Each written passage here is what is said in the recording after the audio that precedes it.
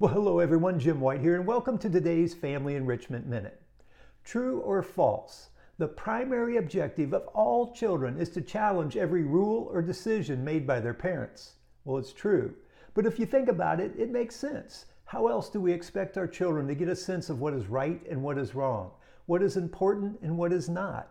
They learn this information by continuing to challenge us, their parents, to see where the lines really are. Well, the next time you get a little frustrated by your child's challenges, I want you to view these challenges as a gift. This is an opportunity to model a loving perspective and empower them to be their absolute best. Until next time, remember, choosing that loving perspective changes everything.